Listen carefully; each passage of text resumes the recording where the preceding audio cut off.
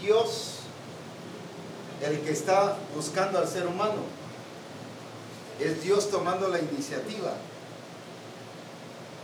Es Dios buscando al hombre, Dios buscando la reconciliación con el hombre. No fue el hombre el que buscó a Dios. Por eso dice, Él nos escogió ¿cuándo? Desde antes de la fundación del mundo, Efesios 1:4. O sea, Él está actuando, no porque nos miró, ¿qué cosa? Sin esperanza, perdidos.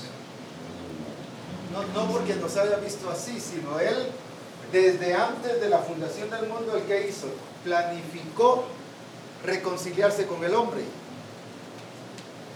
¿Planificó qué cosa? Que el hombre otra vez volviese a estar en Él y con Él.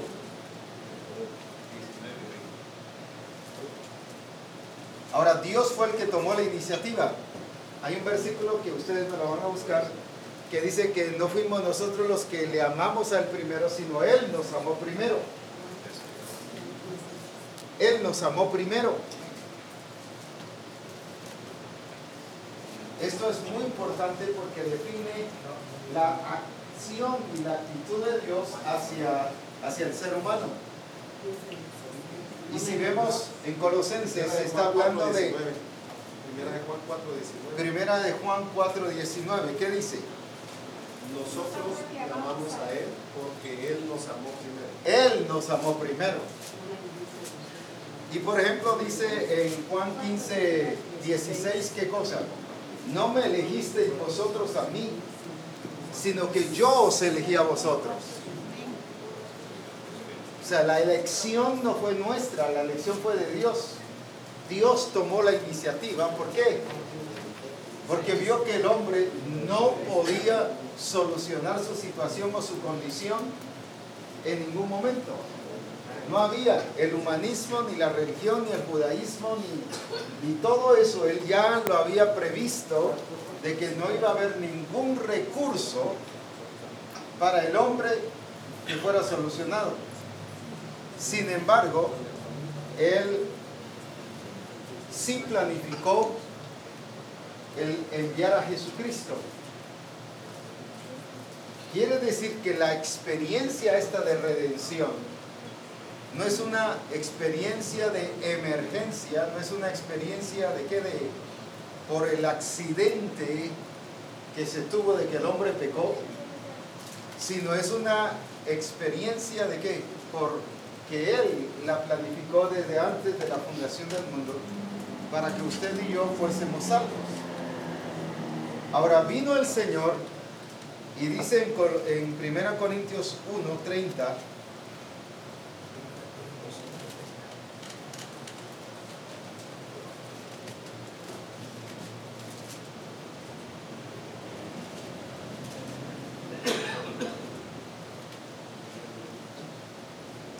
Primera Corintios 1:30, ¿qué dice? Mas por Él estáis vosotros en Cristo. Fíjese que no es Cristo Jesús el que está hablando. Claro, es Pablo, pero ¿de quién está hablando aquí? Mas por Él, ¿de quién? De Cristo. No, está hablando de Cristo. Pero ¿quién es ese por Él? Está hablando del Padre. Mas por Él, o sea, por Dios, porque los versículos anteriores está hablando de Dios. Mas por Él, ¿qué dice? Estáis vosotros, ¿qué dice? ¿Qué hizo el Padre entonces? Nos unió, si nos unió, ¿qué otra palabra podríamos decirnos? ¿Qué nos hizo, qué cosa? Parte de Cristo. En otras palabras, por eso es que el versículo aquel, Cristo en vosotros, la esperanza de gloria. Una cosa es estar en Cristo, pero otra cosa es que Cristo esté en nosotros.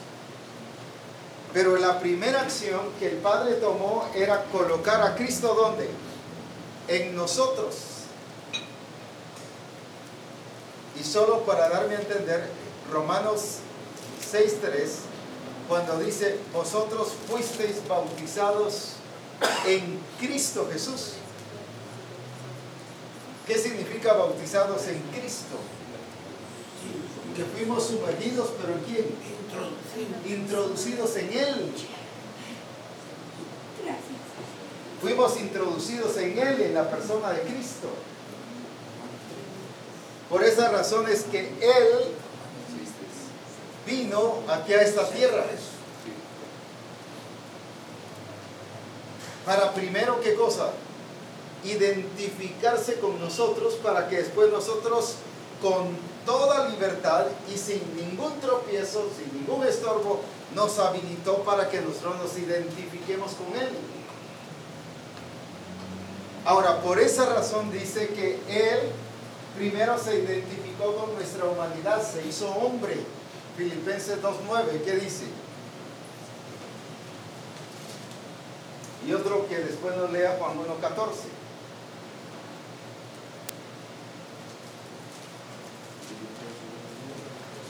Hay muchos versículos que dice que Cristo se hizo hombre. Filipenses 2:9, ¿qué dice? Dios también le exaltó. Dios le exaltó a lo sumo.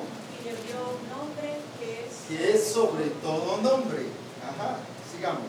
Para que en el nombre de Jesús se doble toda rodilla de los que están en los cielos y en la tierra y debajo del cielo. Ajá. Es el 7, ¿no? El 7, por favor. Sino que se despojó a sí mismo, tomando forma de siervo. Tomando forma de siervo, ¿y qué más? Hecho semejante a los hombres. Hecho semejante a los hombres. ¿Qué significa eso? Y luego, ¿qué dice? Y estando en la condición de hombre, se humilló a sí mismo. ¿Qué significa semejante a los hombres y estando en la condición de hombre? Se identificó. Semejante, ¿qué significa? Que tuvo todas las ¿qué? Las características. Las características del hombre. ¿Qué más? Por eso es que él fue tentado en todo. Y cuando dice tentado en todo, es que ¿qué? Tentado en todo, pues. ¿Por qué fue tentado en todo? Porque él tenía la semejanza de hombre. Las características del hombre. Todas las ¿qué? Las condiciones.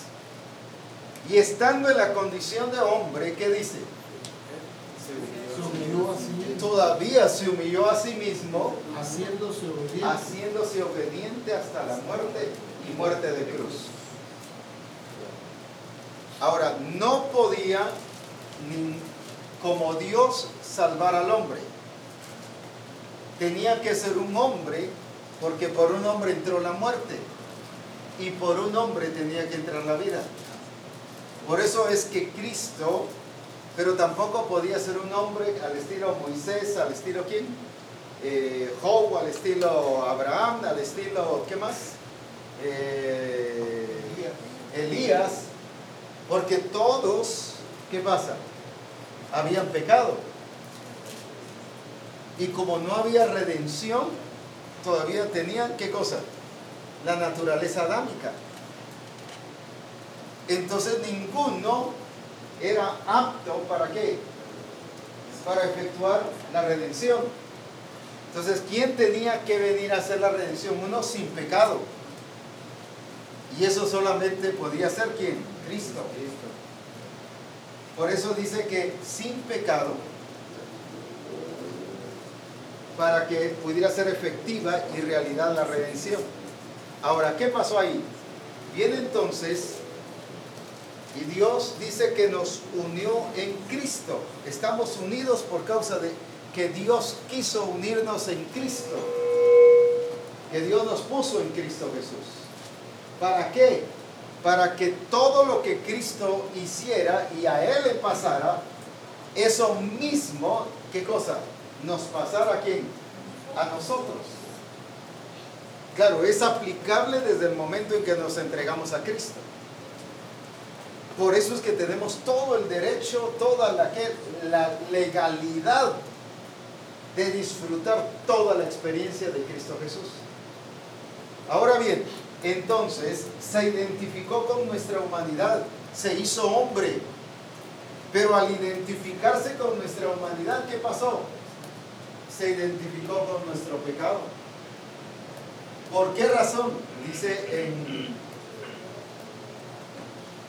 aquí en Corintios, 2 Corintios 5,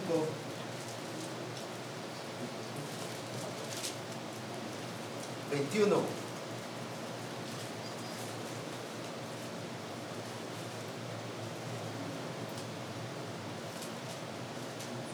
Segunda Corintios 5, 21, ¿qué dice? Al que no conoció pecado, por nosotros lo hizo pecado. Por nosotros, ¿qué pasó? Pecado. Cristo fue hecho no pecador,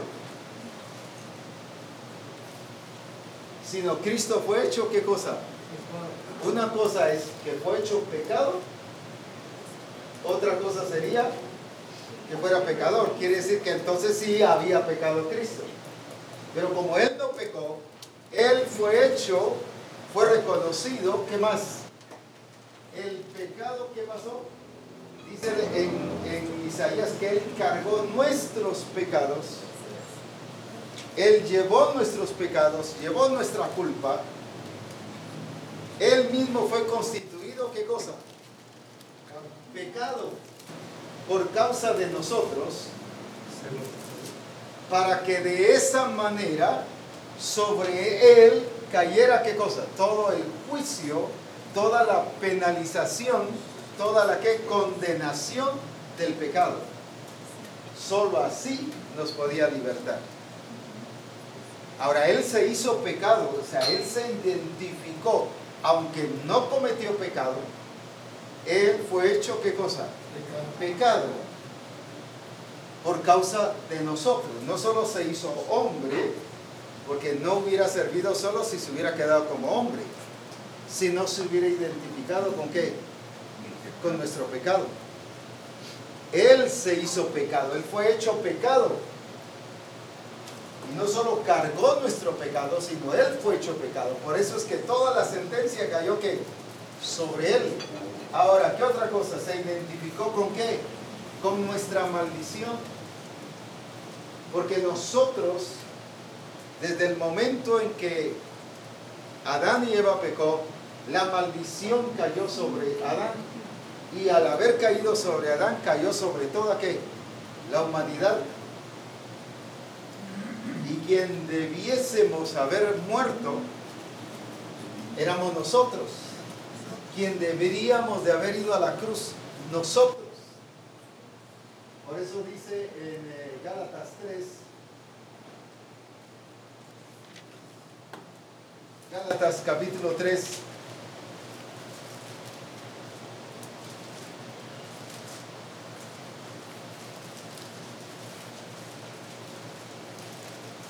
y versículo 10.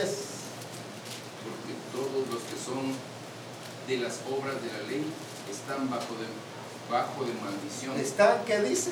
Bajo maldición. Esa era nuestra condición. Estábamos bajo maldición. No solo Él maldijo la tierra, sino maldijo ¿qué cosa? La naturaleza pecaminosa. Maldijo la carne, maldijo el mundo, maldijo todo el sistema.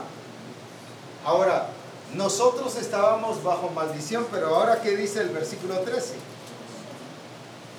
Cristo nos redimió de la maldición de la ley, hecho por nosotros maldición.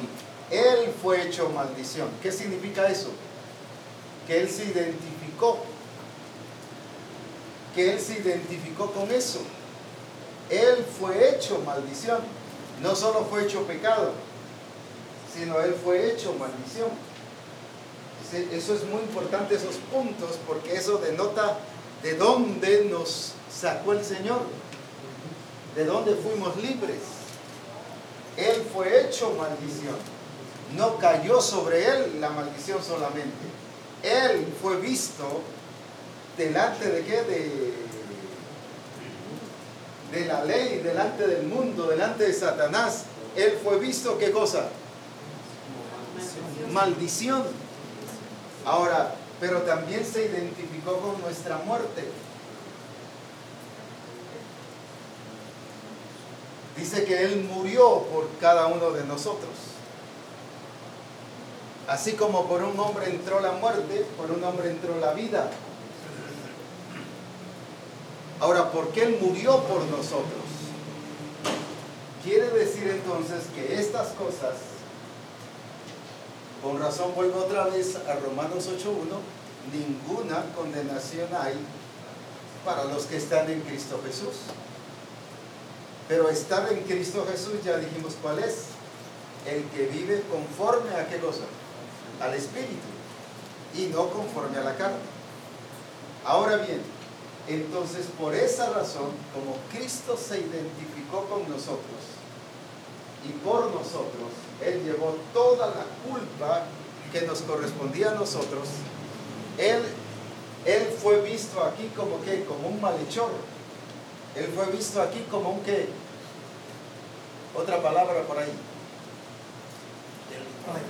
Un delincuente, un transgresor. ¿Qué más? Culpable. ¿Qué más?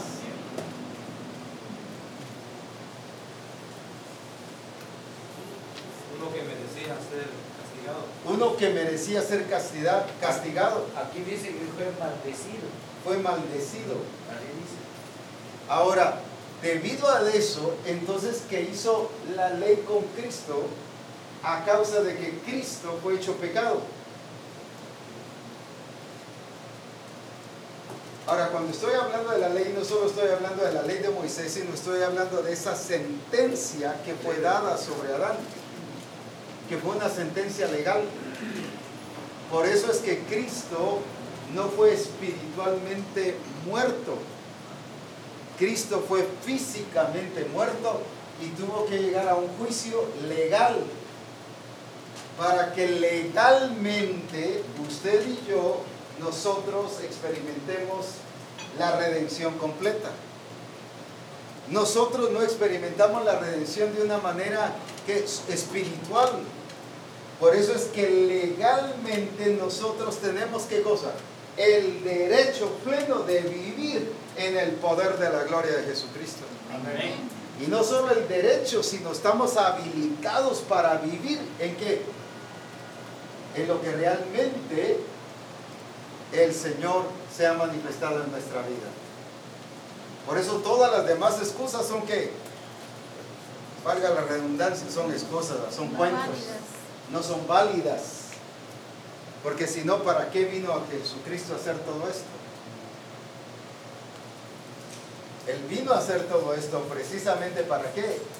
Para que nosotros ya no lo pasemos. Ya no hay ninguna condenación.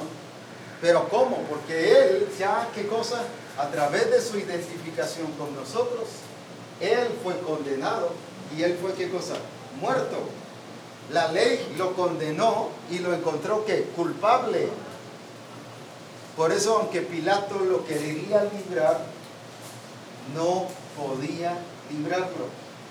¿Por qué razón? No podía estorbar el plan de Dios.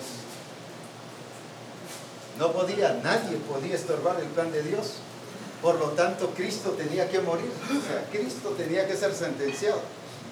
Por eso cuando Pedro interviene y le dice, no Señor, no vayas de ninguna manera te acontezca. ¿Qué le dijo? Apártate de mí. ¿Por qué? Eres tropiezo. Eres tropiezo. ¿Por qué? Porque en otras palabras, ¿qué le estaba diciendo? Yo de todas maneras tengo que ir a ¿qué? A cumplir el propósito del Padre, que es ir a morir. Ahora, no solo ir a morir, sino ir a ser sepultado y resucitar. Porque solo con morir no hubiera pasado todo. Ahora, qué importante es esto entonces, que Él fue condenado, pero condenado ¿por quién? ¿En vez de quiénes? Nuestro. Él murió, y murió ¿qué cosa? Por nosotros.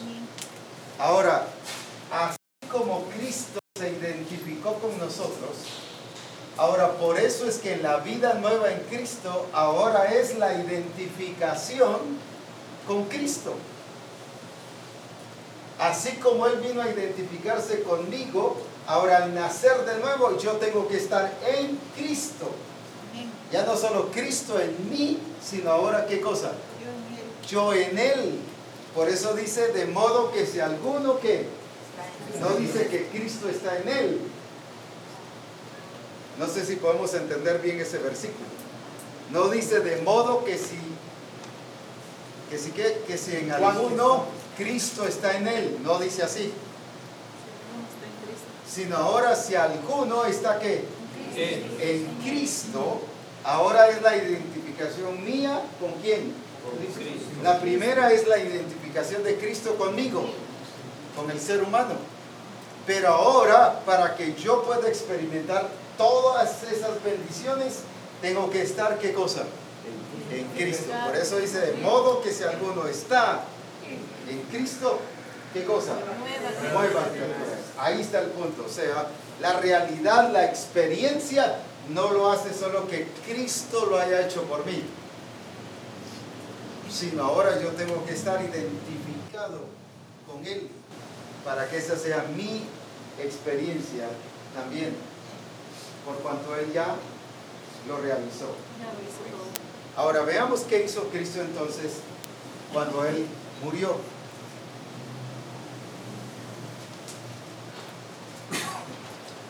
Si podemos quitar por favor,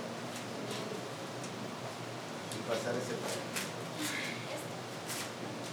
Ese para acá. El que estás poniendo ahorita.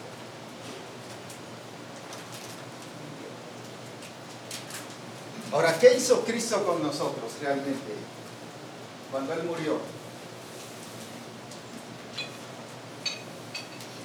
Pagó. Allí estábamos nosotros, ¿qué?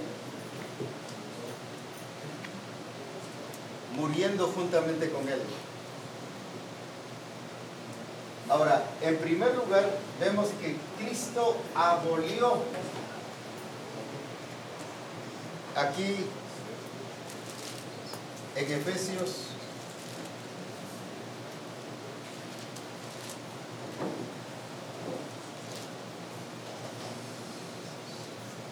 2:15.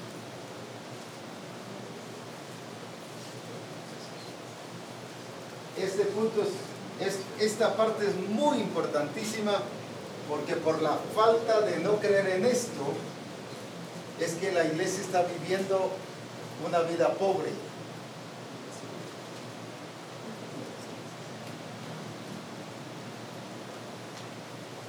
O una vida fuera del diseño totalmente.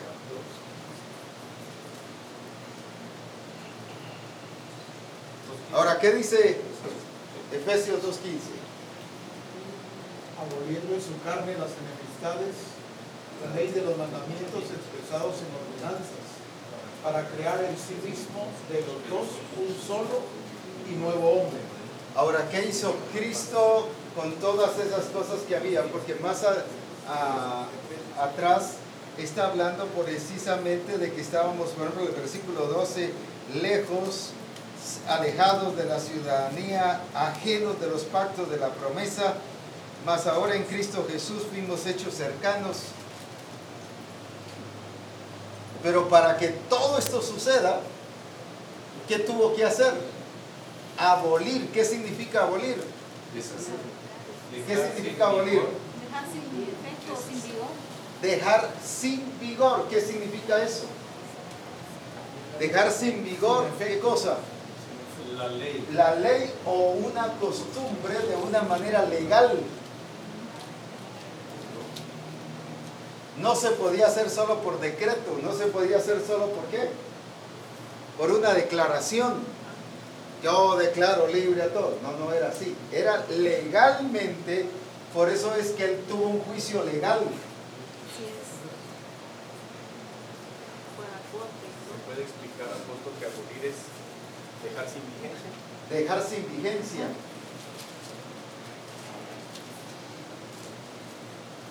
Ahora, entonces, ¿qué significa? Esa condenación eterna, esa influencia de la naturaleza pecaminosa, entonces, al verla aquí, que se quedó como, ¿cuál fue la expresión que dijiste? Dejar sin vigencia. Entonces, esa naturaleza pecaminosa, ¿qué ha pasado en mi vida y en la vida suya? Le ha dado vigencia a la pecaminosa, pero esto Cristo lo dejó dejar sin vigencia. Cristo lo dejó sin vigencia. Entonces, ¿por qué actualmente tiene vigencia? Porque actualmente está ahí, ¿qué? Afectándonos, y la naturaleza pecaminosa ahí se manifiesta. ¿Y por qué es que nos tienen que decir despójense del viejo hombre? ¿Pero por qué? Porque está vigente. Porque todavía no hemos creído eso. Pero eso es un hecho, eso ya pasó. Anuló, invalidó, lo dejó sin vigencia. Pero por falta de creer esto, ¿qué ha pasado? La iglesia y nosotros seguimos, ¿qué cosa? Viviendo todavía en nuestra pasada manera de vivir, cuando eso ya no tiene vigencia. ¿Y qué pasa cuando algo no tiene vigencia? Ya no tiene poder. No tiene poder. ¿Qué otra cosa? Está descontinuado. Está descontinuado. Vencida, descontinuada. ¿Qué otra cosa? Es como querer sacar mi cédula ahorita. No tiene efecto. Como querer sacar mi cédula yo para identificar. Es como ahora querer usar mi cédula. No me ¿qué? No me respalda. ¿Qué más? ¿Qué más? Ahora, eso es lo que tenemos que ver con la naturaleza pecaminosa y con las obras.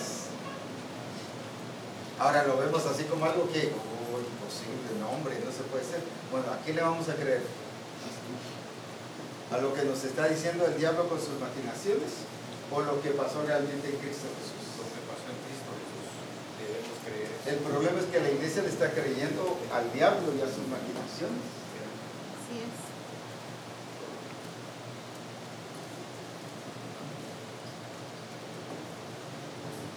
La iglesia es creyente, pero creyente hacia el diablo. La iglesia sí tiene fe y le cree, pero al diablo. Y cuando digo iglesia, estamos incluidos los siervos de Dios. Creen más. Anulamos la redención de Cristo. Cuando lo que está anulado es, ¿qué cosa? El poder y la influencia de ¿qué? De toda esa naturaleza pecaminosa con sus obras. Y se recuerdan que vimos el mundo, y se recuerda que vimos las obras de la carne, y ¿qué más? Todo lo que tiene que ver con esa actitud de desobediencia y todo eso. ¿Por qué somos desobedientes? Porque todavía, ¿qué cosas? No hemos creído que eso ya está invalidado. Cuando, si vemos a la luz de la palabra, que está, ya está nulo. Amén. Es como que ahorita viviéramos con cédula y queremos presentarnos con cédula.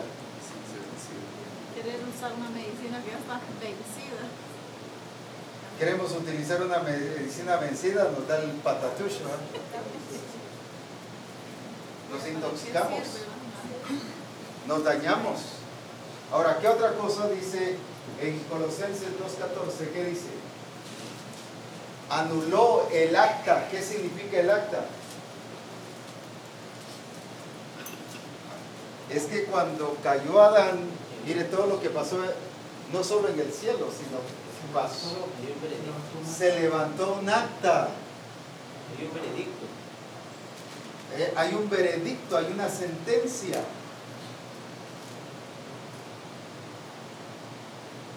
¿El acta qué significa? Un documento escrito. Un documento legal. Sí. Pero el acta que expresa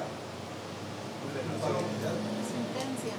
Lo que la persona, o sea, las personas acordaron. Lo que tienen que cumplir. Sí, pero por ejemplo, yo digo, levantemos un acta ahorita. Una constancia. Es una denuncia. Acta viene de acción.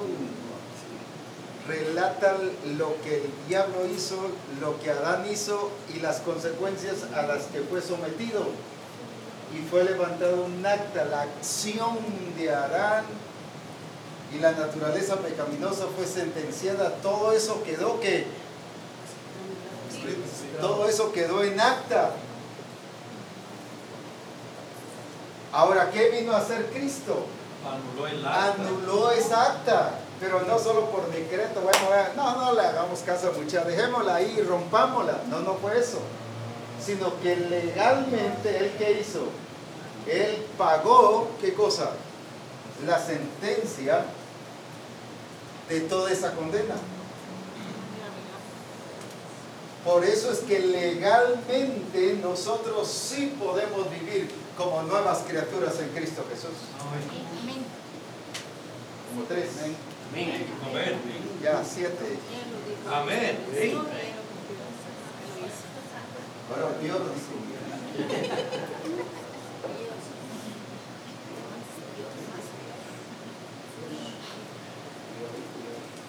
Es que entonces todo eso de que no puedo, me cuesta, que soy aquí, que soy carne, que soy débil, que soy humano. Ahorita legalmente no hay, ¿qué cosa? Ninguna excusa.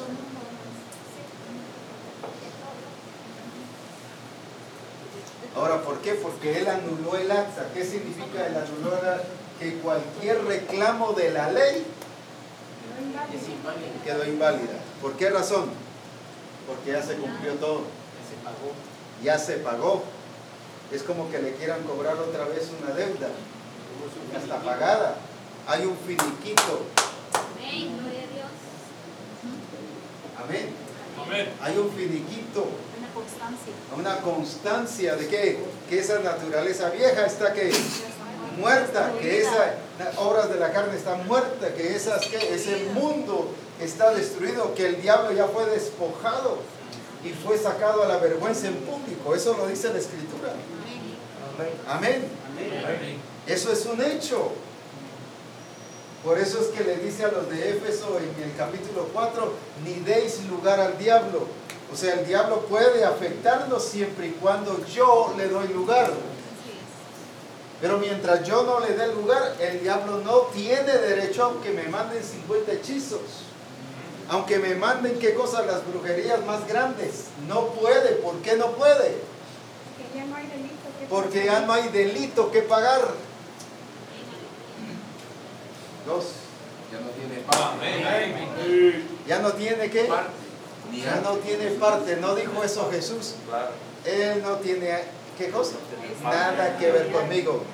Y si es así en Cristo, podemos nosotros decir también, Él no tiene nada que ver conmigo. Amén. Entonces, ¿por qué en algunos casos sí tiene que ver? Porque yo le estoy dando lugar. ¿Y cómo le doy lugar? No creyendo y haciendo las obras de la carne, cayendo en sus inclinaciones, siendo perezosos, siendo tardos para oír, siendo ¿qué más?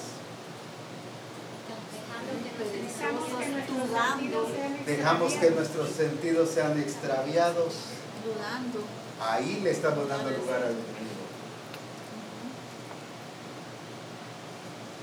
Generalmente la iglesia ataca al que se fue a la fiesta. Mire, ya vino la feria del pueblo, así que vamos en el nombre de Jesús, hagamos guerra espiritual. Y la feria de todas maneras sigue. Porque no es eso. Son estas cosas que ya Cristo nos hizo libres. Las declaró que inoperantes, Por eso que Cristo incompetentes. dijo en la cruz del Calvario, consumado es. Consumado es. Finalizó todo. Ahora, lo glorioso es que hablando del término jurisdicción,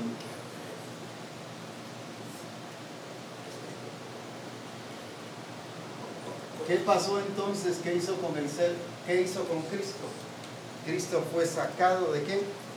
Debido a que ya pagó toda la condena, fue sacado ¿de qué? Primero la ley y el pecado arremetió contra él. En otras palabras, cayó bajo el poder de la ley, bajo el poder del pecado, bajo la jurisdicción de eso. Pero al haber cumplido todo eso, ¿qué pasó? ¿Qué pasó? Ya eso ya no tiene poder. deuda pagada es una deuda que ya no se puede volver. Es una deuda pagada, es una deuda que ¿qué? No se puede Ni esa persona tiene poder contra nosotros. Voy a ir a poner las demandas que sean, pero nosotros presentamos ¿qué cosa? Eso ya está solvente. Ya está pagado. ¿Qué significa eso? Que hemos salido de su injerencia. ¿De qué más? De su gobierno, de su lugar de autoridad, de su dominio. Por eso es que los de Roma seguían viviendo esclavos del pecado. ¿Por qué? Porque ellos todavía se consideraban ¿qué? Dominados. Y esa es la situación de la iglesia hoy en día. Se encuentran ¿qué? Dominados. Cuando ya somos libres. Y esa es la ceguera que el Señor nos está sacando ahora. Y quiere que vivamos como libres, porque realmente hemos sido libertados del pecado para ser hechos siervos de Dios. Y como nuestro fruto, ¿qué cosa? La santificación, y como fin, ¿qué cosa? La vida eterna. Así es como el Señor quiere que nosotros vivamos. Amén. Ahora, ¿pero qué entonces tenemos que hacer? Entender que Cristo ya completó el sacrificio en la cruz. Yo no tengo por qué completarlo o por qué seguir. Cuando ya al estar identificado con Cristo, eso me hace que partícipe de esa gloriosa bendición de estar en Cristo Jesús y de experimentar la bendición y la presencia del Señor en todas las cosas y experimentar su bendición y su manifestación gloriosa. Ahora, por esa razón es que nosotros tenemos que vivir libres, porque la verdad nos hace libres. La verdad nos hace libres. Amén. La verdad nos hace libres. Sí, eso es lo que realmente el Señor quiere en cada uno de nosotros. Ahora, ¿qué otra cosa? Él no solo lo completó, sino él al haber resucitado, ¿qué pasó? Todo queda completado. Todo queda completado. ¿Y sabe qué es lo glorioso? Que nos sacó del reino de las tinieblas y nos trasladó ¿a qué cosa? Al reino de su amado Hijo. ¿Qué significa eso? La jurisdicción del reino de las tinieblas queda inoperante. Que las leyes de aquí, las costumbres, la cultura, ¿qué más? Quedó todo ¿qué? Inoperante. ¿Qué hay aquí en el reino de las tinieblas? Condenación, muerte, desobediencia, necedad, vergüenza, pobreza, miseria, ceguera. ¿Por qué la iglesia sigue pobre? No tenemos ni para comprar un candado para la puerta, pues. Con alambre de amarre está la puerta. Todavía estamos viviendo dentro de las consecuencias del reino de las tinieblas.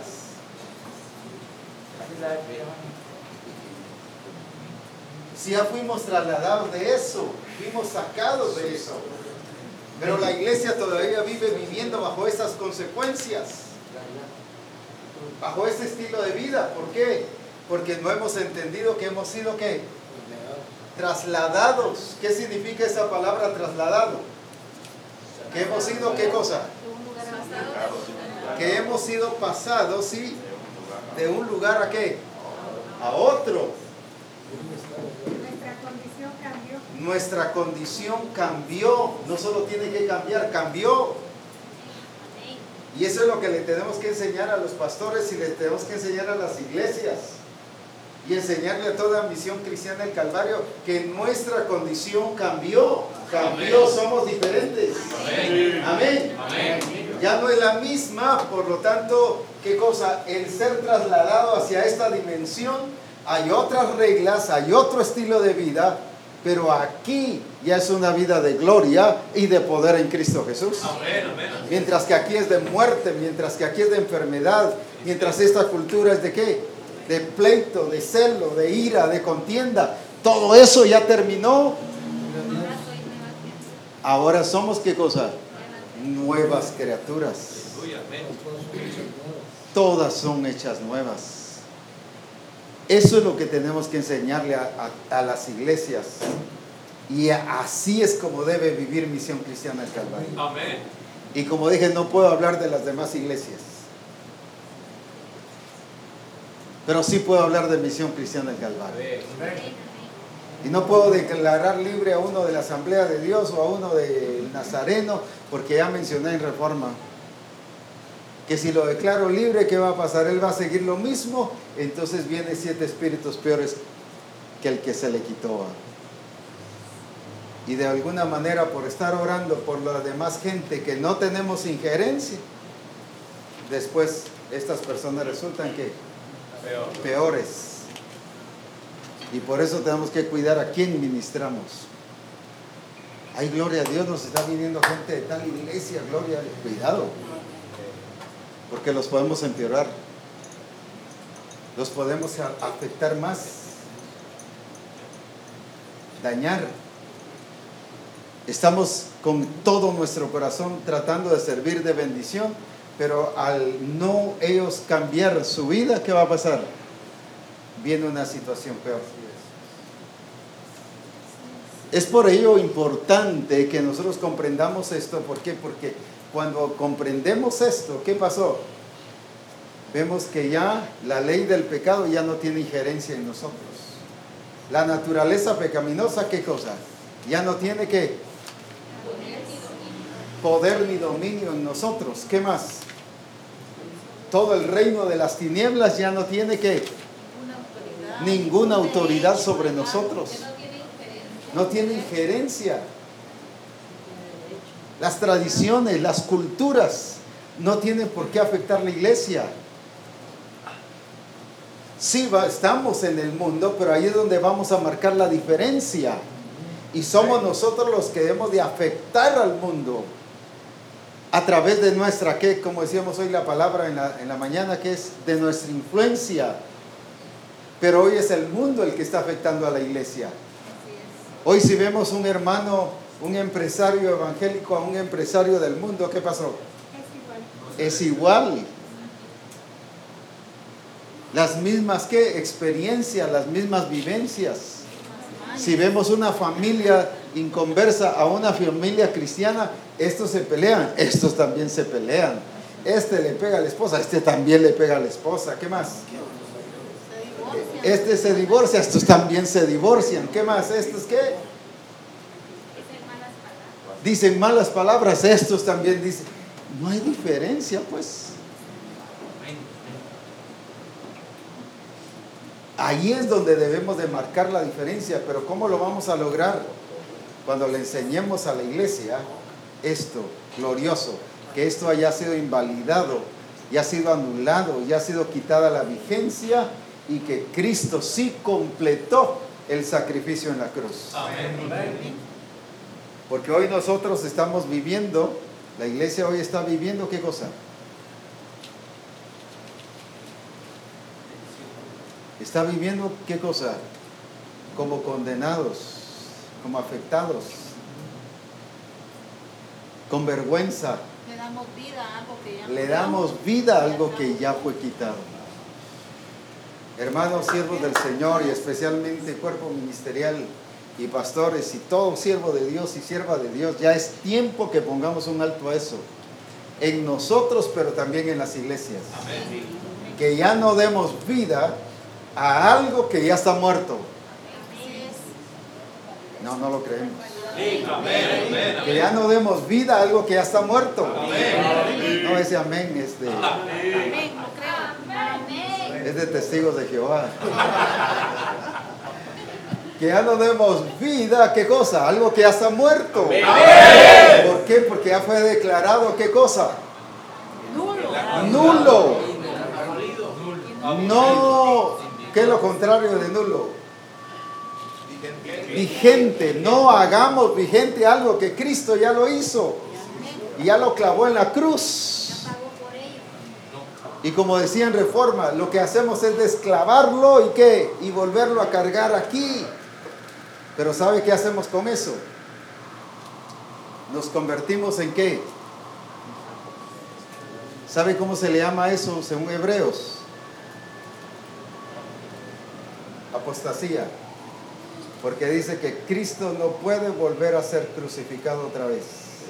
Lo que quito yo de la cruz y lo vuelvo otra vez a poner a mi vida, la única respuesta o solución que le tengo que dar es volverlo a clavar en la cruz.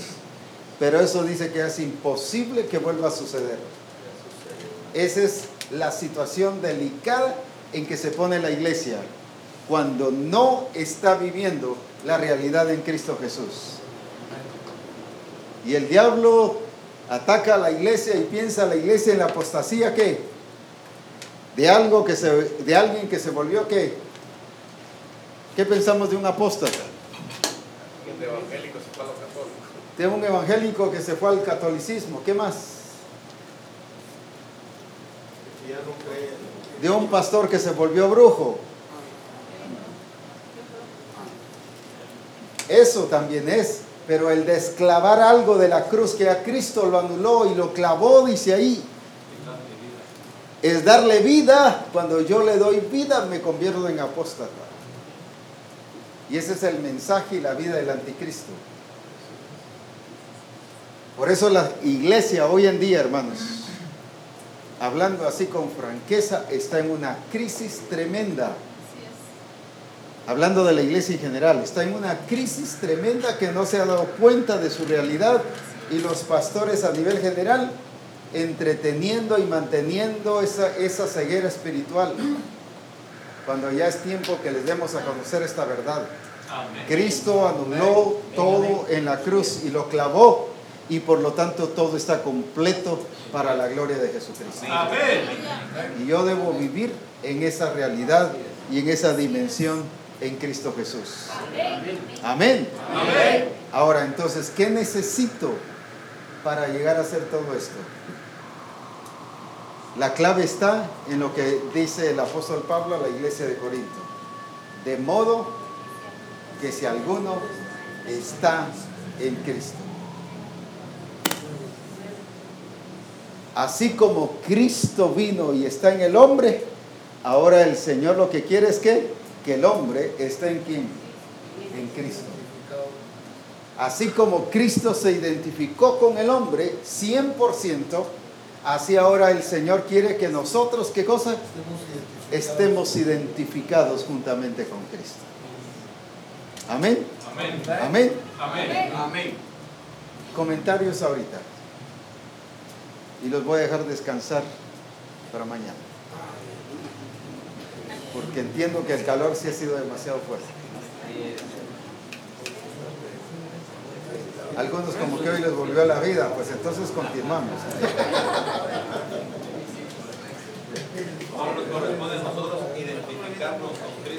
Ahora nos corresponde a nosotros identificarnos plenamente con Cristo.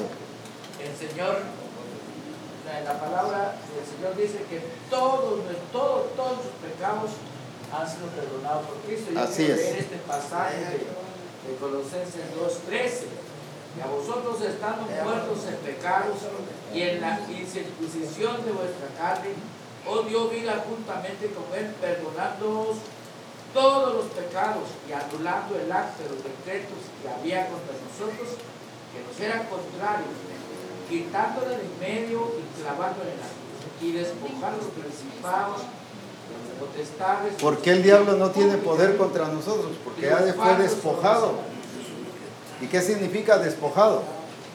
Y despojando a los principados y a las potestades, ¿qué dice? Los sacó, ¿qué dos? Públicamente. Triunfando sobre ellos. Los exhibió públicamente, los puso en vergüenza.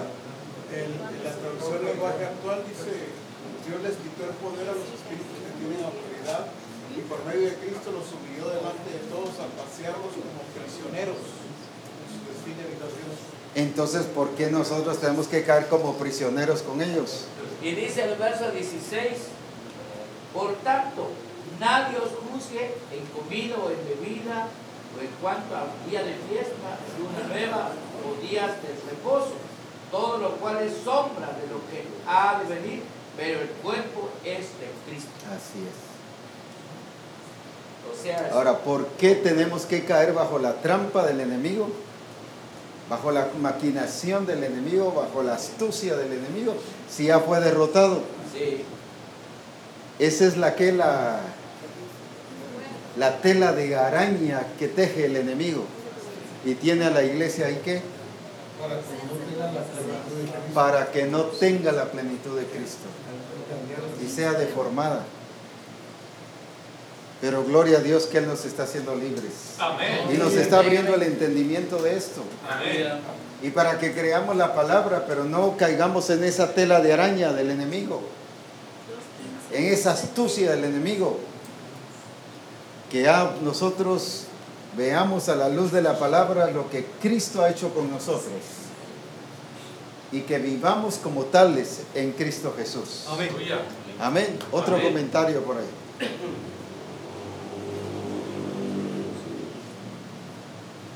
Debemos tomar entonces responsabilidad de este sacrificio de Cristo, ¿verdad? Claro.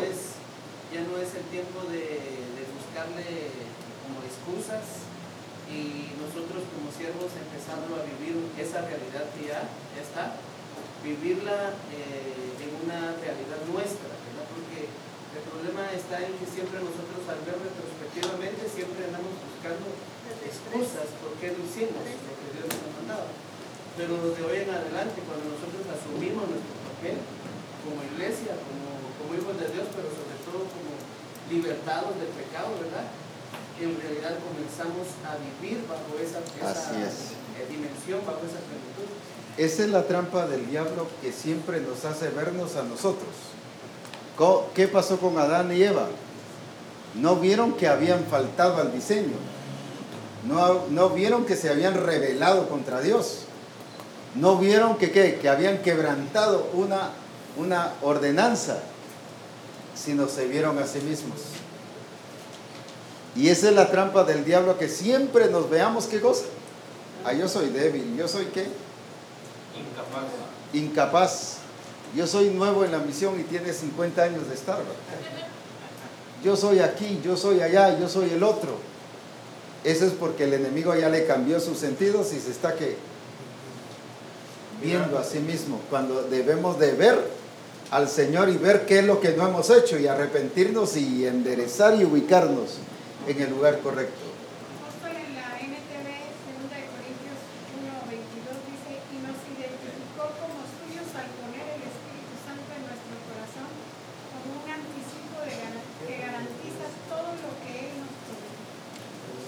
Identificarnos con Él. Agradecería que otra vez lo volviera a leer. 2 Corintios 1 de la NTV, versículo 22. Y nos identificó como suyos al poner al Espíritu Santo en nuestro corazón como un anticipo que garantiza todo lo que Él nos prometió. Nos garantiza todo lo que Él nos prometió, pero ¿qué dice? Nos identificó como suyo. Mire qué glorioso. Ahora, eso es una realidad, esto no es un símbolo. Esto no es una metáfora, esto no es una fantasía. Esto es realidad, esto ha pasado con nosotros. Y esto es lo que realmente nosotros debemos de vivir. Y como decías, ya no permitir que todas esas cosas pasen, sino que ahora ver y ser responsables con nuestra realidad en Cristo Jesús. Juan capítulo 15, verso 5 dice: el que permanece en mí y yo en él, este lleva mucho fruto. Y dice que separados de él nada podemos hacer. Fuera de eso, si no nos identificamos con Cristo, nada se puede hacer.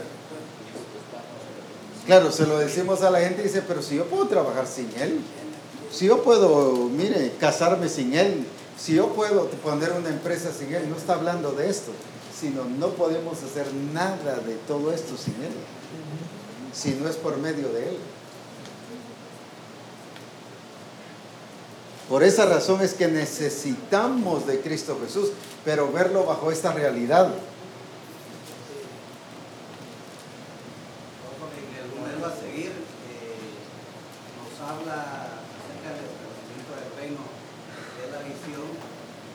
acerca de la notificación a los principados.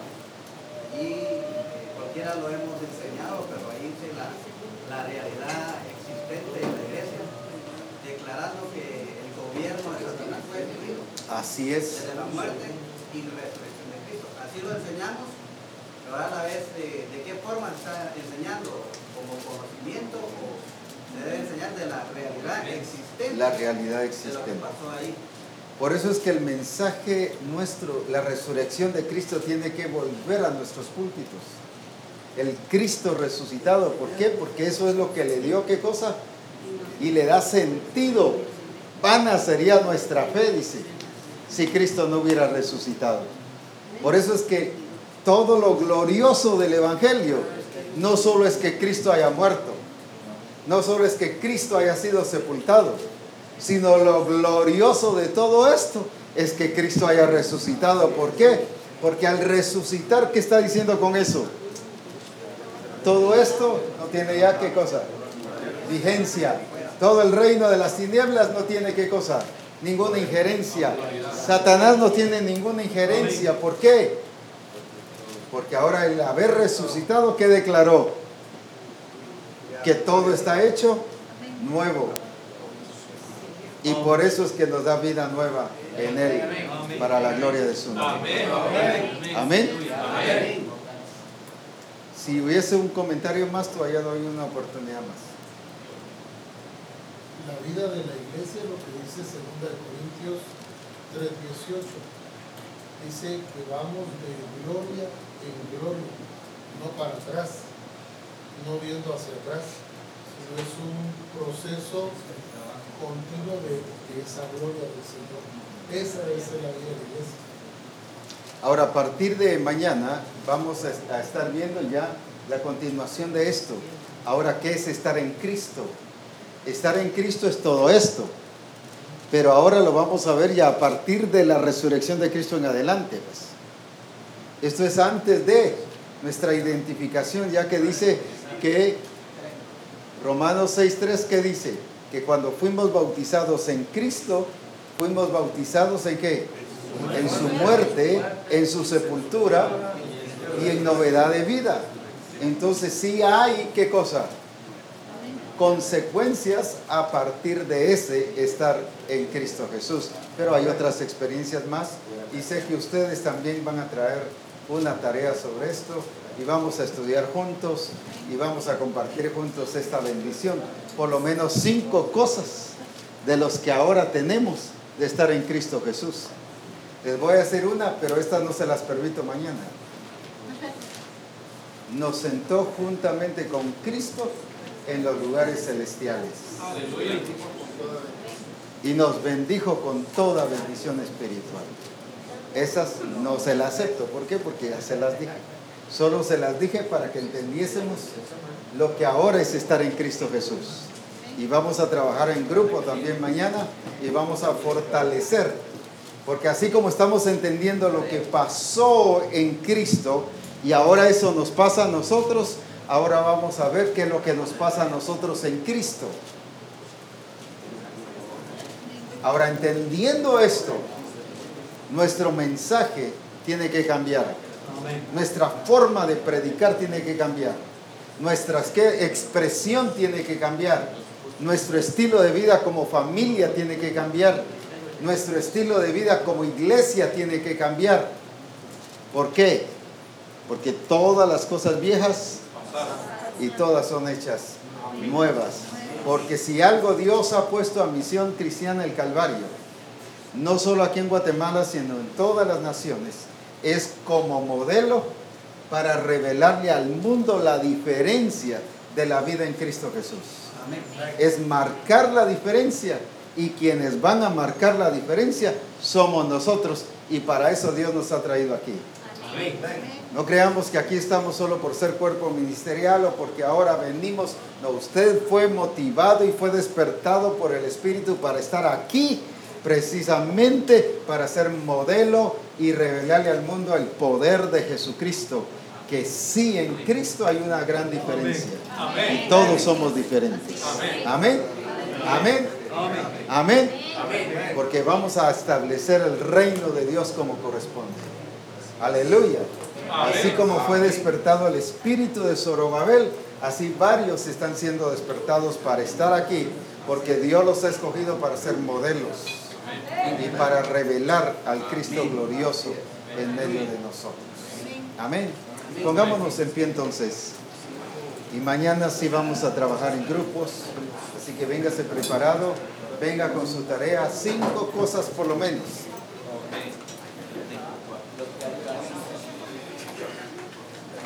Por favor, no trabaje como esposo, trabaje solo, trabaje sola. Ayúdame, todavía me faltan 3, no le ayude, si le ayuda está faltando.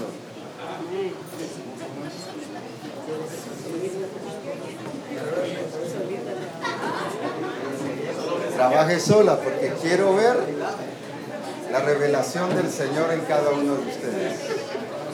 Amén. No ayudar. No ayudar, guapos. Aleluya. Amén. Demos gracias al Señor, bendigamos su nombre. Y vamos a aprovechar hoy a bendecir también a México a través del apóstol David y hermana Aurora, quienes han estado brindándonos estos alimentos y han cuidado muchos detalles importantes, así que gracias a Dios por el amor y por la atención que nos han brindado. Pero antes de eso, exaltemos y glorifiquemos a Dios por su obra en la cruz. No fue por gusto, no fue solo un paso ahí, algo histórico, es glorioso lo que pasó ahí. Aleluya. Demos gloria a Dios y bendigamos su nombre.